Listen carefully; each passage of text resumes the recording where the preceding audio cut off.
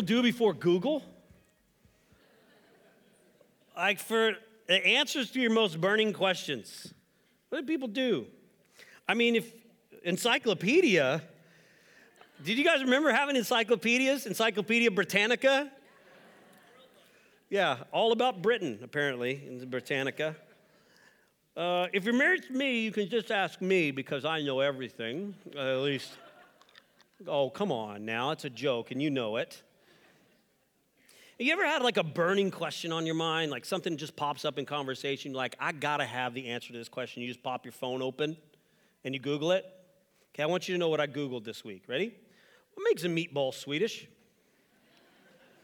Have you ever had a Swedish meatball, anybody? Have you ever had a Swedish meatball? What makes them Swedish? I don't know. I do now because I Googled it. The answer to this and lots of other burning questions in this morning's sermon. Let's pray together. God, thank you for the opportunity to laugh together, to be together, to worship together, to turn around, shake hands, and say hello this morning. God, teach us what it means to be the church, to be your followers. Encourage, exhort, comfort, and bring hope and joy and healing this morning as we look into your word together. In the name of Christ, the people of God, with enthusiasm said. Amen. I want to walk you through a little bit of conversation that our pastoral staff and our elders have been having over the last couple of years. We've been talking about who we are as a church and what we do. We're talking about why we exist. We've been talking about our mission, our vision, and our values.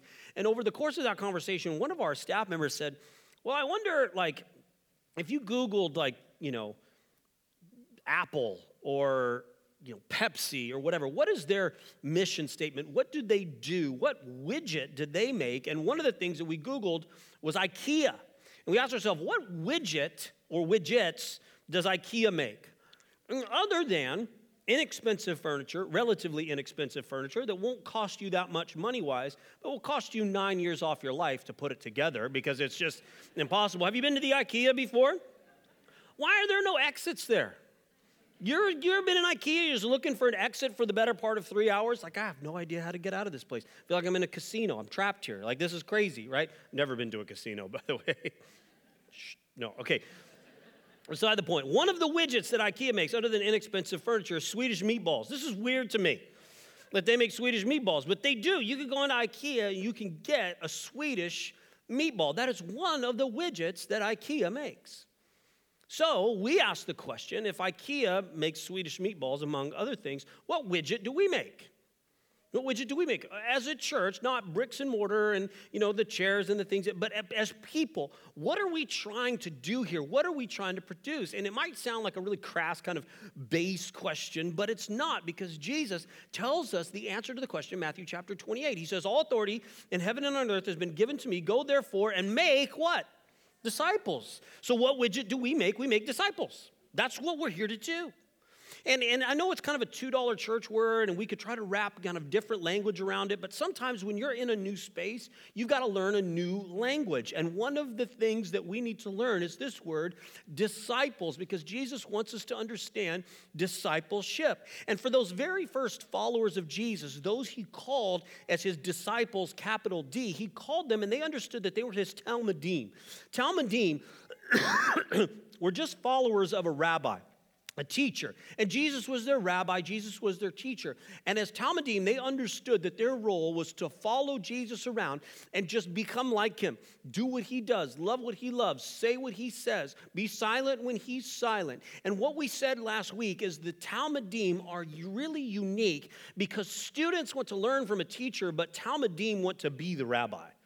This is not just about information that they're receiving from Jesus. It's about becoming like him in his character, as Paul would say, becoming like him in his death and in the power of his resurrection in every way possible. I want to become like Jesus. I want to be a disciple. What makes a meatball Swedish? Well, you know what it is? According to Google, it's the gravy. Now, I had somebody come up to me after the first service who loves Swedish meatballs. He's an elder. He's a good friend. I had breakfast with him this week, and he said, you know what? There's a few other things that make a meatball Swedish. I said, that's not the point, Al, okay? That's not the point. The point is, Google says, and I'm not going to tell you his name, but Google says what makes a meatball Swedish is the gravy. So here's my question. If we are here to make disciples, that's the widget we make, what makes a person a disciple? What makes that type of individual unique, as somebody who follows Jesus?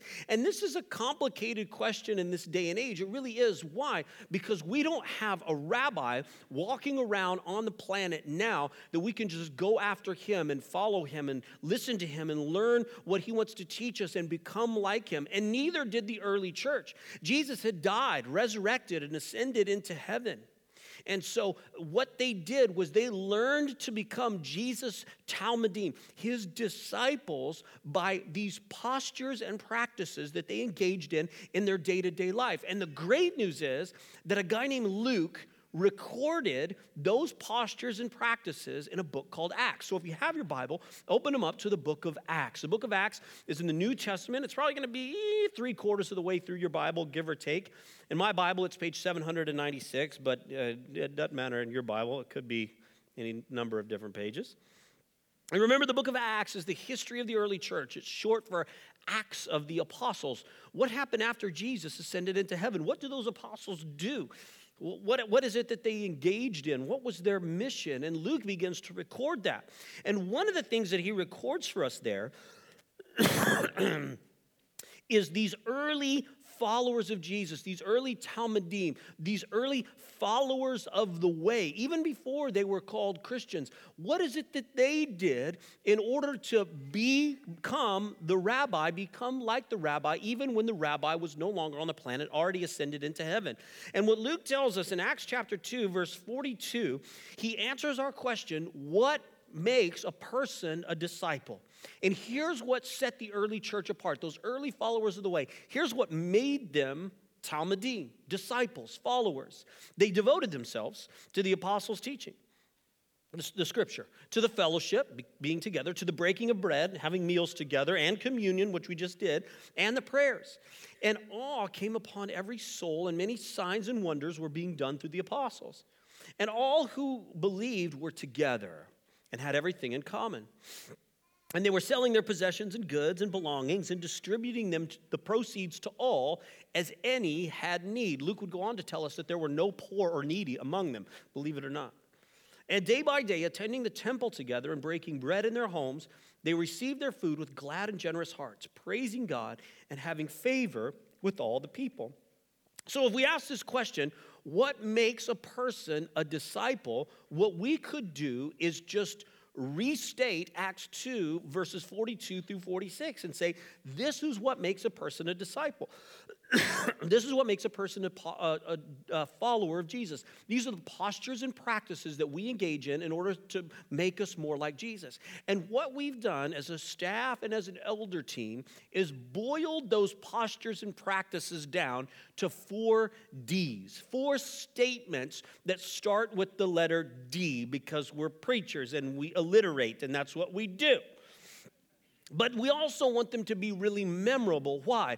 Because these 4 statements, these 4 postures of the heart and practices that we engage in will become the groundwork, the foundation for everything that we do here at Bayview Glen Church. For our life groups, for our serve teams, for our kids ministry, for Alpha, for outreach, for missions, for our corporate worship, all that we do, what we're trying to do is together engage in these postures and practices, these 4 Ds, so that we become like the rabbi. So here's the deal, especially if you call this place home, you need to jot this one down, because this morning we're talking about just the first one, and it's discovering a life connected to God and others. Disciples of Jesus, followers of Jesus, are always discovering a life connected to God and others. I'm going to show you why that's true from Acts chapter 2, verse 42 through 46. And this is where we're going to camp out for the next several weeks as we unpack one of these statements at a time over the next 3 or 4 weeks. But today we're just talking about this, discovering a life connected to God and others. And we've chosen this word discovering specifically. We chose the tense of that verb on purpose. Because you have never discovered a life connected to God and others. That's called heaven, right? That's the other side of glory. But all of us, whether you've been walking with Jesus for 50 years, or whether you've not even made a commitment of faith yet, whether you're just learning about His grace, we're all discovering together.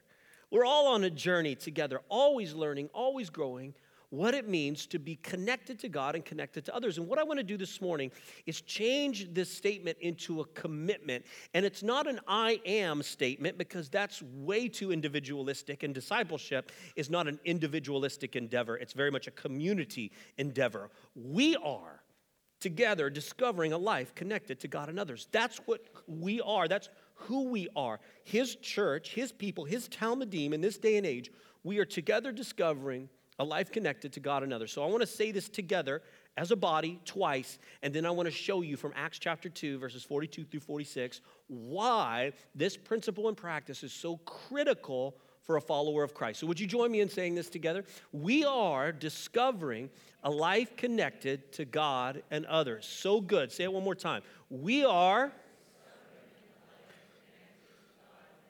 amazing. So here's the deal. We'll unpack it piece by piece. First, we're discovering a life connected to God.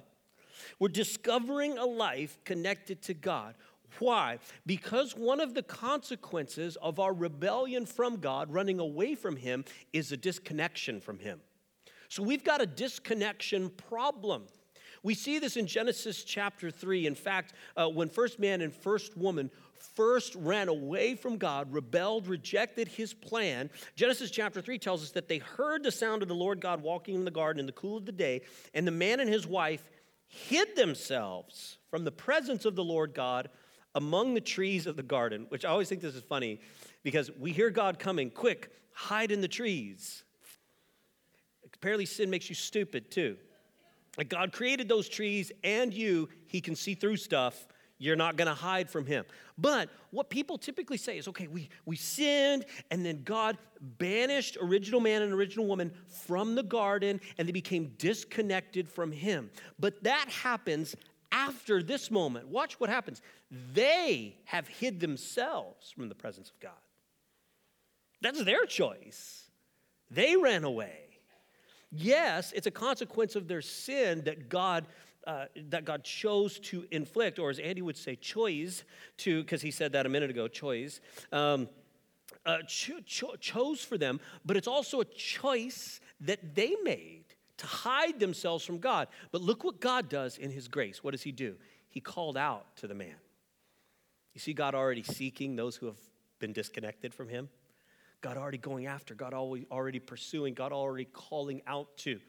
And we see this separation between God and mankind, between humanity and God, this disconnection. We see it throughout the Scripture, and we always see God engaging in reconnecting with human beings. In fact, as the nation of Israel grew, one of the things that God did as His people grew is He established what's called a tabernacle. It was like a mobile tent that went around with the nation of Israel as they kind of wandered around, and God dwelt in the tabernacle. His presence was in that tabernacle, in that tent of meeting as the nation of Israel moved. But fast forward to when Jesus comes around, John tells us that the Word became flesh and dwelt among us. This word here is tabernacled.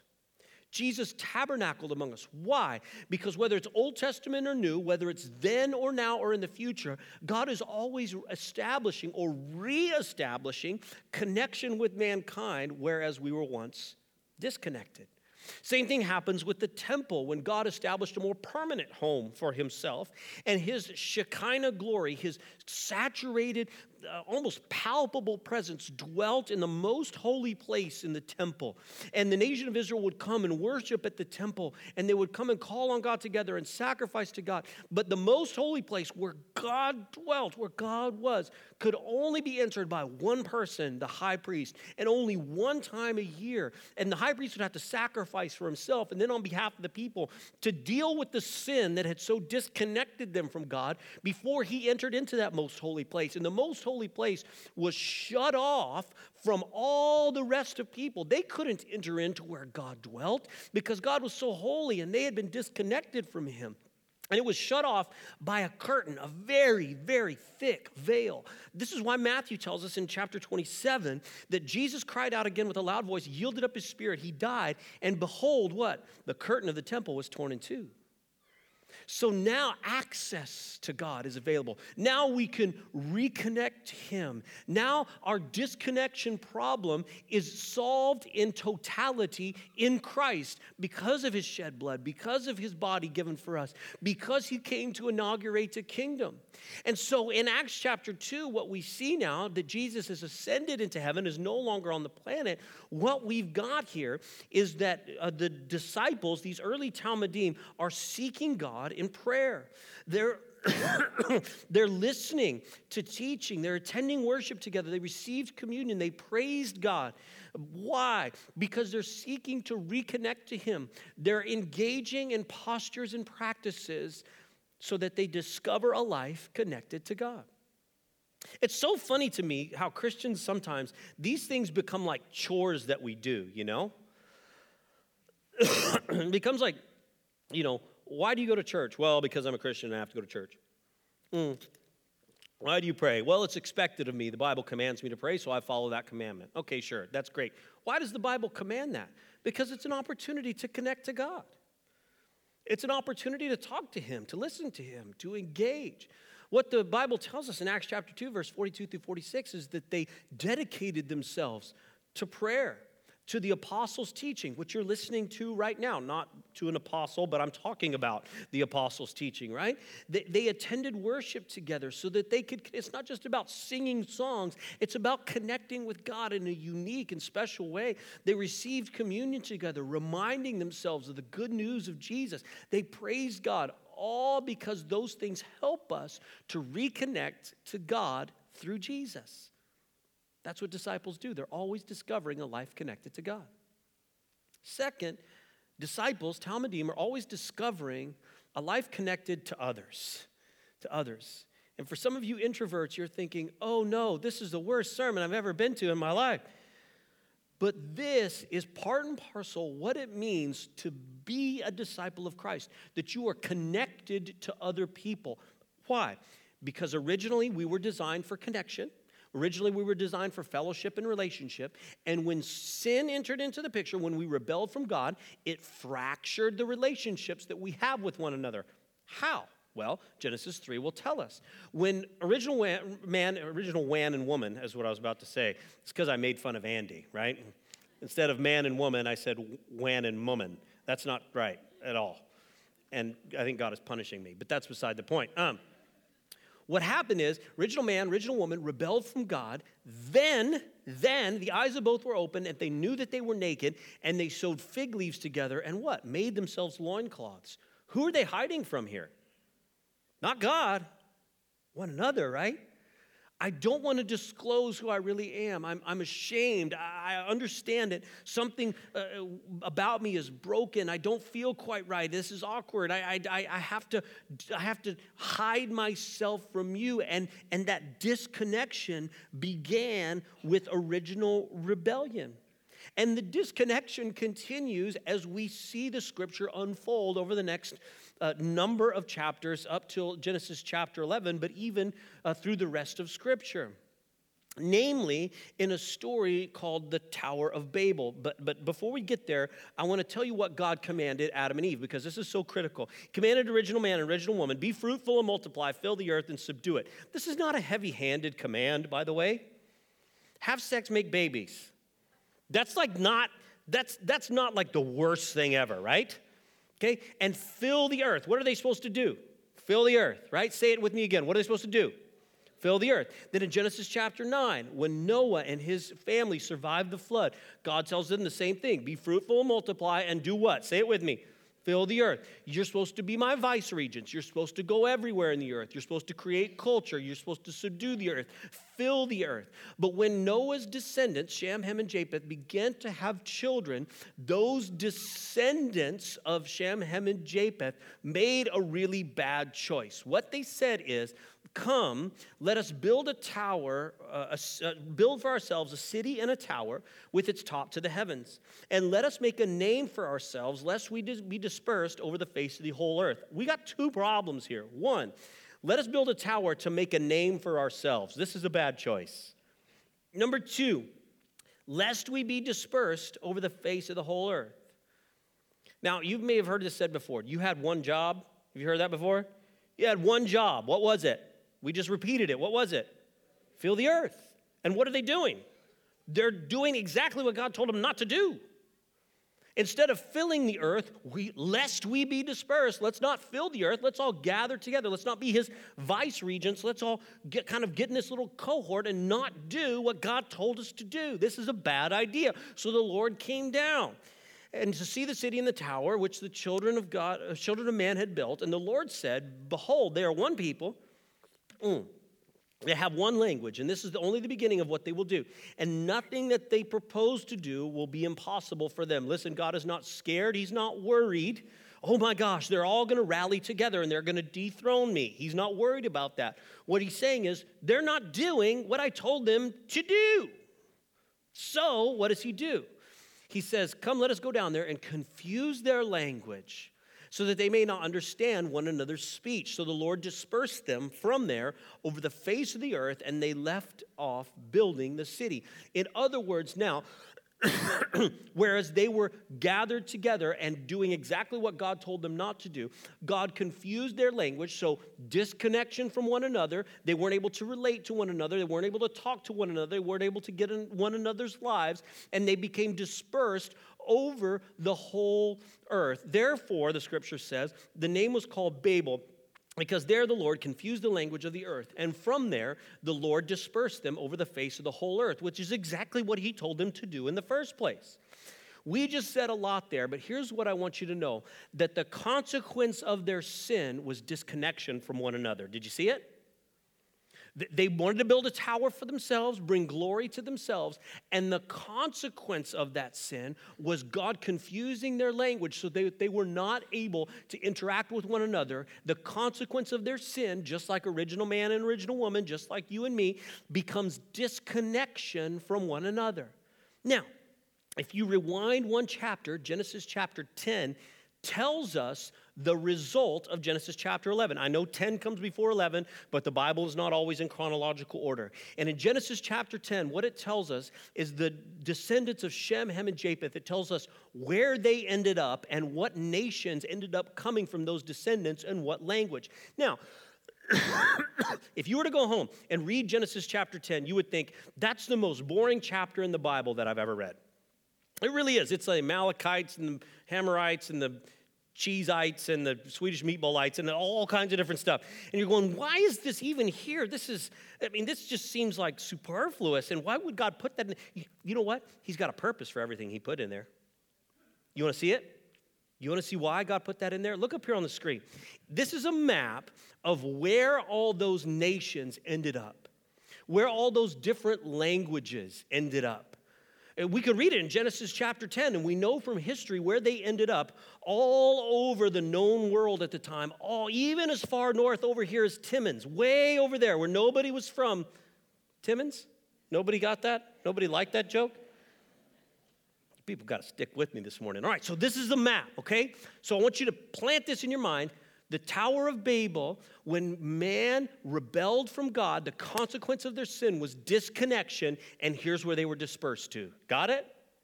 Now fast forward to Acts chapter 2. In Acts chapter 1, at Pentecost, where Jesus has ascended into heaven, he sends his Spirit on his disciples. The disciples begin to preach in many tongues, and these are the folks that hear the good news about Jesus in their own language. Parthians and Medes and Elamites and residents of Mesopotamia, Judea and Cappadocia, Pontus and Asia, Phrygia and Pamphylia, Egypt and parts of Libya belonging to Cyrene, visitors from Rome, both Jews and proselytes, Cretans and Arabians, people from Timans, we hear them telling our own tongues in the mighty works of God. Why in the world would Luke name all these regions? One, God inspired him to. Two, why did God inspire him to? Check out a map. This is where those nations came from in Acts chapter 2. If you take this map and overlay it over the top of the map from Genesis chapter 10, they're almost identical. Can you believe that? And I'm going to say that one more time. If you take this map, what was united at Pentecost, when people came together under the common Lord, Christ, and said, we are his followers, we are followers of the way, we are going to, despite our cultural differences, despite our linguistic differences, God empowered his disciples to communicate the good news about Jesus so that they could be united together and rediscover connection with one another. You take this map and put it over the top of the Tower of Babel, it's almost identical where those regions or where those people groups come from. Why? Because what was the consequence of sin at the Tower of Babel, disconnection from one another, God solves completely, totally in Christ, and us finding reconnection. Despite language differences, despite age differences, despite socioeconomic differences. And so the early church understood that God has now empowered them, the Spirit has empowered them, God has called them to rediscover connection with one another. So what did they do? Well, they fellowshiped together, is what we read in Acts 2:42 through 46. They worshiped together at the temple. They gathered together in one another's homes and had table together. They ate together. They met needs. Luke would go on to say there was not a poor person or a needy person among them. Not only that, but verse 47 tells us that the Lord added to their number daily those who were being saved. So they had an outward focus. Not only did they find unity in Christ together, but their community, their fellowship, had wide arms, a wide embrace. It said, all are welcome. Not only that, but we go find, we go after, we go make disciples to anyone and everyone scattered throughout the Roman world. This is why unity in the body of Christ becomes such a critical theme throughout the rest of the New Testament, because God's design in Christ is that his disciples, his followers, and if this is you, if you call yourself a follower of Christ, connection with other people in the body and outside of the body is part and parcel what it means to be a disciple. This is why it becomes such a theme in the rest of the New Testament. Galatians 3, Paul says that there is no Jew nor Greek, there's neither slave nor free, there is no male and female, for you are all one in Christ Jesus. What is he saying? There's no more gender, there's no more ethnicity? No. It's that the trump card of Jesus trumps all of that so that we're all on equal playing field, so that we can be united under the flag of Christ. I had a friend that would go so far as to say that Paul was not beheaded for the gospel, Paul was beheaded for the implications of the gospel. And the implications of the gospel are this, that all fall short of the glory of God and all are welcomed into the kingdom, no matter who you are, where you come from, what your background is. Paul says we have to be unified. Why? Because in Christ and in his church, God is solving that disconnection problem. 1 Corinthians, Paul would say it this way, all of you agree that there be no division among you, united in the same mind and in the same judgment. Ephesians 4, Paul says this, he says, therefore, as a prisoner of the Lord, I urge you to walk in a manner worthy of the calling to which you have been called. And immediately he moves on to unity. If we understand the gospel, that's Ephesians 1 through 3, the good news about Jesus, we must walk together in unity, humility, gentleness, patience, bearing with one another in love, eager to maintain unity of the Spirit and the bond of peace. This whole reconnection with one another, discovering connection with one another, I think is so reflected in Jesus' high priestly prayer. It's recorded in John chapter 17. And it's the only time in the New Testament where we know for sure that Jesus prayed for you and for me. The only time. Elsewhere, he's praying for God's kingdom to come. Elsewhere, he's praying for his disciples. But right here, watch what Jesus prays. He says, I do not ask for these only. He's praying to his heavenly Father now, but also for those who will believe in me through their word. Turn to your neighbor and say, that's you. Turn to your neighbor, say it. Say, that's you. He's praying for you. Those who would believe in me through their word. That's us. That's you and me. And what does he pray for us? He prays that they will all be, say this word with me, one, just as you, Father, are in me and I in you, that you may also may be in us. The result, so that the world may believe that you have sent me. He goes on. He says, the glory that you have given me, I've given to them, that they may be, say that word with me, one, even as we are one. There you go, I and them and you and me, that they may become perfectly one, so that the world may know that you sent me and loved them even as you loved me. So what is Jesus praying for us? That we may be one. It's not a complicated answer. This is what Jesus wants for you and me. Why? So that they would know that you loved them even as you loved me. For those of us who God has called as his disciples, for those of us who are just exploring faith and considering following Jesus and following in his footsteps, this is the first posture that we take on ourselves. The first practice that we engage in every day of life is discovering a life connected to God and connected to others. Now, I told you why we use that word discovering, because this is an all-the-time thing. You never finish with this. But I want to tell you why those two things, connection to God and connection to others, are in that very same statement. It's because they're inextricably bound. You can't have one and not the other. You can't connect to God and disconnect from other people. It doesn't work that way. That's a DNC, does not compute. Why? Because in the life of Jesus, the Pharisees once asked him, Teacher, what is the greatest commandment in the law? Are they asking for singular or plural here? Singular. It's not complicated. Say it with me. 1, 2, 3.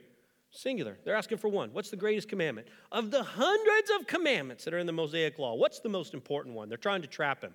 Watch what Jesus does. Is he going to get trapped? Never does. Ready? He says, love the Lord your God with all your heart, with all your soul, with all your mind. This is the greatest and first commandment. Conversation's over. That's it. It's the greatest commandment.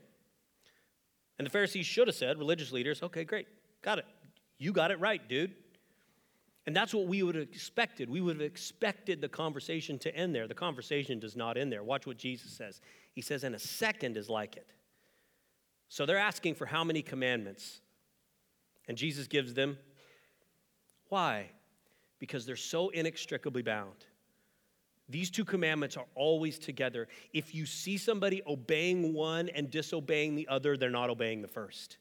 If you see somebody obeying the second and disobeying the first, they're really not obeying the second. They're both together, and here's the second one. You shall love your what? Neighbor as yourself. On these two commandments depend all the law and the prophets. Jesus' disciple John would go on in his letter to the church. He would say it this way. He says, we love because he first loved us. We're connected to God, reconciled to him, rediscovering what it means to live a life connected to him. He loved us, therefore we love others. We're connected to others inside the body and outside the body. We love because he first loved us. Now watch what he says. If anyone says, I love God, and hates his brother, he's a what? Say that word. Liar. That sounds pretty harsh, doesn't it? But this is not a harsh word for John. It's just a neutral statement of fact for him. If you say the light is red and it's really green, that's not true. If you say you love God and hate your brother, those aren't true. Those two things don't exist together. He goes on. He says, for he who does not love his brother whom he has seen cannot love God who he has not seen. And this is the commandment we have from him. Whoever loves God must also love his brother. What is John saying? What is Jesus saying? Saying that you cannot simultaneously connect with God and disconnect from others. It doesn't work. Disciples, Talmudim, followers of Jesus, are always discovering what it means to live connected to God and live connected to others. Now, am I saying that you should sacrifice your desires, your needs, your wants, your rights, that you should sacrifice your time and your money in order to serve other people, come alongside other people, support other people? Of course I am. Why? Because that's what Jesus said. And that's what he did. And we don't just learn from the rabbi as his students, we become the rabbi as his Talmudim. Discovering a life connected to God and connected to others. We'll say it this way: connection to God fuels connection to others. When we become connected to God, when we're experiencing his grace and love, it always happens that we extend his grace and love to others, that we reach out to somebody else, that we find someone else in the room that's maybe not like us. An easy task in a room like this, by the way. I'm curious. We take the map from what was disconnected at Babel. We take the map of what was reconnected at Pentecost. What if we took our map here at Bayview Glen Church? I feel like we'd have more ethnicities than either of those, but that's beside the point. The point is, you want to learn how to be connected to God and connected to others, especially others who are not like you, different age, ethnicity, race, different place in life, different socioeconomic level. Welcome to an awesome place to do that. I could just make you look around at your neighbor and say, you're not like me, but we don't want to do that, all right? But they aren't. They aren't. You got somebody in your row that ain't like you if you're here at Bayview Glen Church this morning. And that connection that we have with God, reconnecting with him, fuels our connection to those other people as we sacrifice, serve, and put others' needs before our own. And watch this. This is the greatest sermon point you're ever going to hear in your life. Ready? And vice versa. I worked very long on this.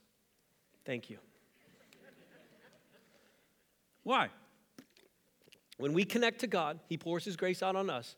Inevitably, consequently, we pour our grace and love out onto other people. Now, when we serve somebody else, when we love somebody else, especially when we bridge a gap between us and somebody else, we become like Jesus, who bridged the greatest gap ever. Who did not come to be served, but to serve. Right? We walk in his footsteps. We become like the rabbi when we connect to one another. And we get up here and talk about all the time. We talk about serve teams here at Bayview Glen where you put somebody else's needs above your own. We talk about life groups where you discover connection with people who aren't like you. We're not doing that for our health. We're not doing that because, we need you as a volunteer. We're certainly not asking you to join a serve team or because God needs you. He owns the cattle on 1,000 hills. He can just sell a couple of them. He doesn't need you. What we're doing is we're opening doors of opportunity here at Bayview Glen because it's our job, it's our calling to edify and to equip the saints for the work of the ministry and give you opportunities to walk in the footsteps of Jesus and to become a servant of people who may be not like you. People of a different age, race, ethnicity, junior high students. They're different everything. Kids, seniors. Finding somebody who is not like you. And that connection to God fuels connection to others. And that connection to others fuels your connection with God. A disciple, Talmudim, a follower of Jesus, is always discovering a life connected to God and others. This is what it means to be the people of God, his followers in 21st century Toronto. So here's my question, and we'll wrap it up with this. What's your next step? What's your next step? I can't tell you what your next step is. Only you can decide what your next step is. What's God leading you to do? Are there ways in which you can resituate your life habits and patterns to step through those doors that God has opened for you to reconnect to Him. Prayer, not as a chore, but as an opportunity to talk to God. Worship, not as a Sunday obligation to do something before brunch, but as an opportunity to connect to God. And communion, not because it's just something we do here once a month, but it's a reminder that I am connected with Him. Reading your Bible, listening to preaching, what is it that you can do to take on one of those that posture and practice and put that into your normal life habits and rhythms? What is it that you need to do to reconnect to others? Can I give you a hint, married people? Start with your spouse. Start with your spouse. Finding ways to serve your spouse. Finding ways to serve your spouse in a way that's meaningful to them. I tell myself all the time, I'm serving Amy when I make steaks for her. That's ridiculous. Who am I serving? Me. Also, I'm serving steak. That's stupid. That's stupid. I shouldn't have said that. I'll fix it in the third service. But find a way to put yourself second and put your spouse's needs first. Find a way to put yourself second, put your kids' needs first. Find a way to put yourself second, put your neighbor's needs first. You'll have wonderful opportunities to do that when it starts to dump snow. Right? Shovel that stuff off their driveway. Find a way to put yourself second and put an older person's needs first. Find a way to put yourself second. Put somebody who doesn't necessarily speak the language as well as you. Put their needs first and rediscover what it means to be connected to others. Why? Because this is the good news about Jesus. He came to inaugurate a kingdom in which we can be connected to God and connected to others. And that's what his disciples do, is we're always discovering for the rest of the day today and first thing tomorrow when that alarm goes off, what it means to live connected to God and others. So what's your next step? I'm going to invite you to invite God to reveal that to you. Let's pray together as we close.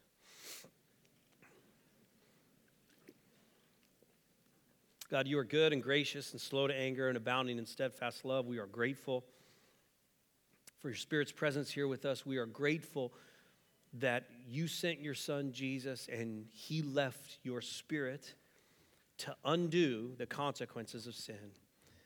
The consequence of disconnection from you, the consequence of disconnection from one another. And if and when we learn to live as your disciples, your Talmudim, becoming like you, those things get unraveled in our lives. Those things get unraveled in our world. The consequences of sin get rolled back, and we see the world as you originally designed it. Teach us, oh God, to be a church that engages in these postures and practices to become more like you, so that our city is transformed and that the world is changed. In the name of Christ, the people of God together said, amen.